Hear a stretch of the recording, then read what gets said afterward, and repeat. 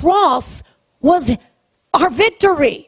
He broke the curse at the cross. We don't walk in the curse any longer. If you're a believer, then you actually walk in the blessing. Do you know who walks under the curse? The world. The enemy still roams around, right? And we go, well, wait, because isn't the enemy the power of this world? Doesn't he come around? Doesn't he roam around? Isn't he the power of this air? Exactly. But to those who don't believe, he is the power of the air to those who do not believe.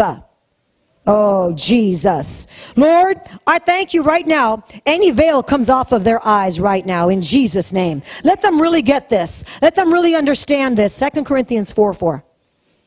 Because the devil does have a right to rule people, but only those that are still not new creations in Christ. The minute you became a new creation in Christ, the devil had no right over your life. Other than any sin that you still walked in, and then of course you gave him right. But you can quickly deal with that and get rid of it. Because the cross was enough. 2 Corinthians 4:4 says, whose minds the God of this age has blinded.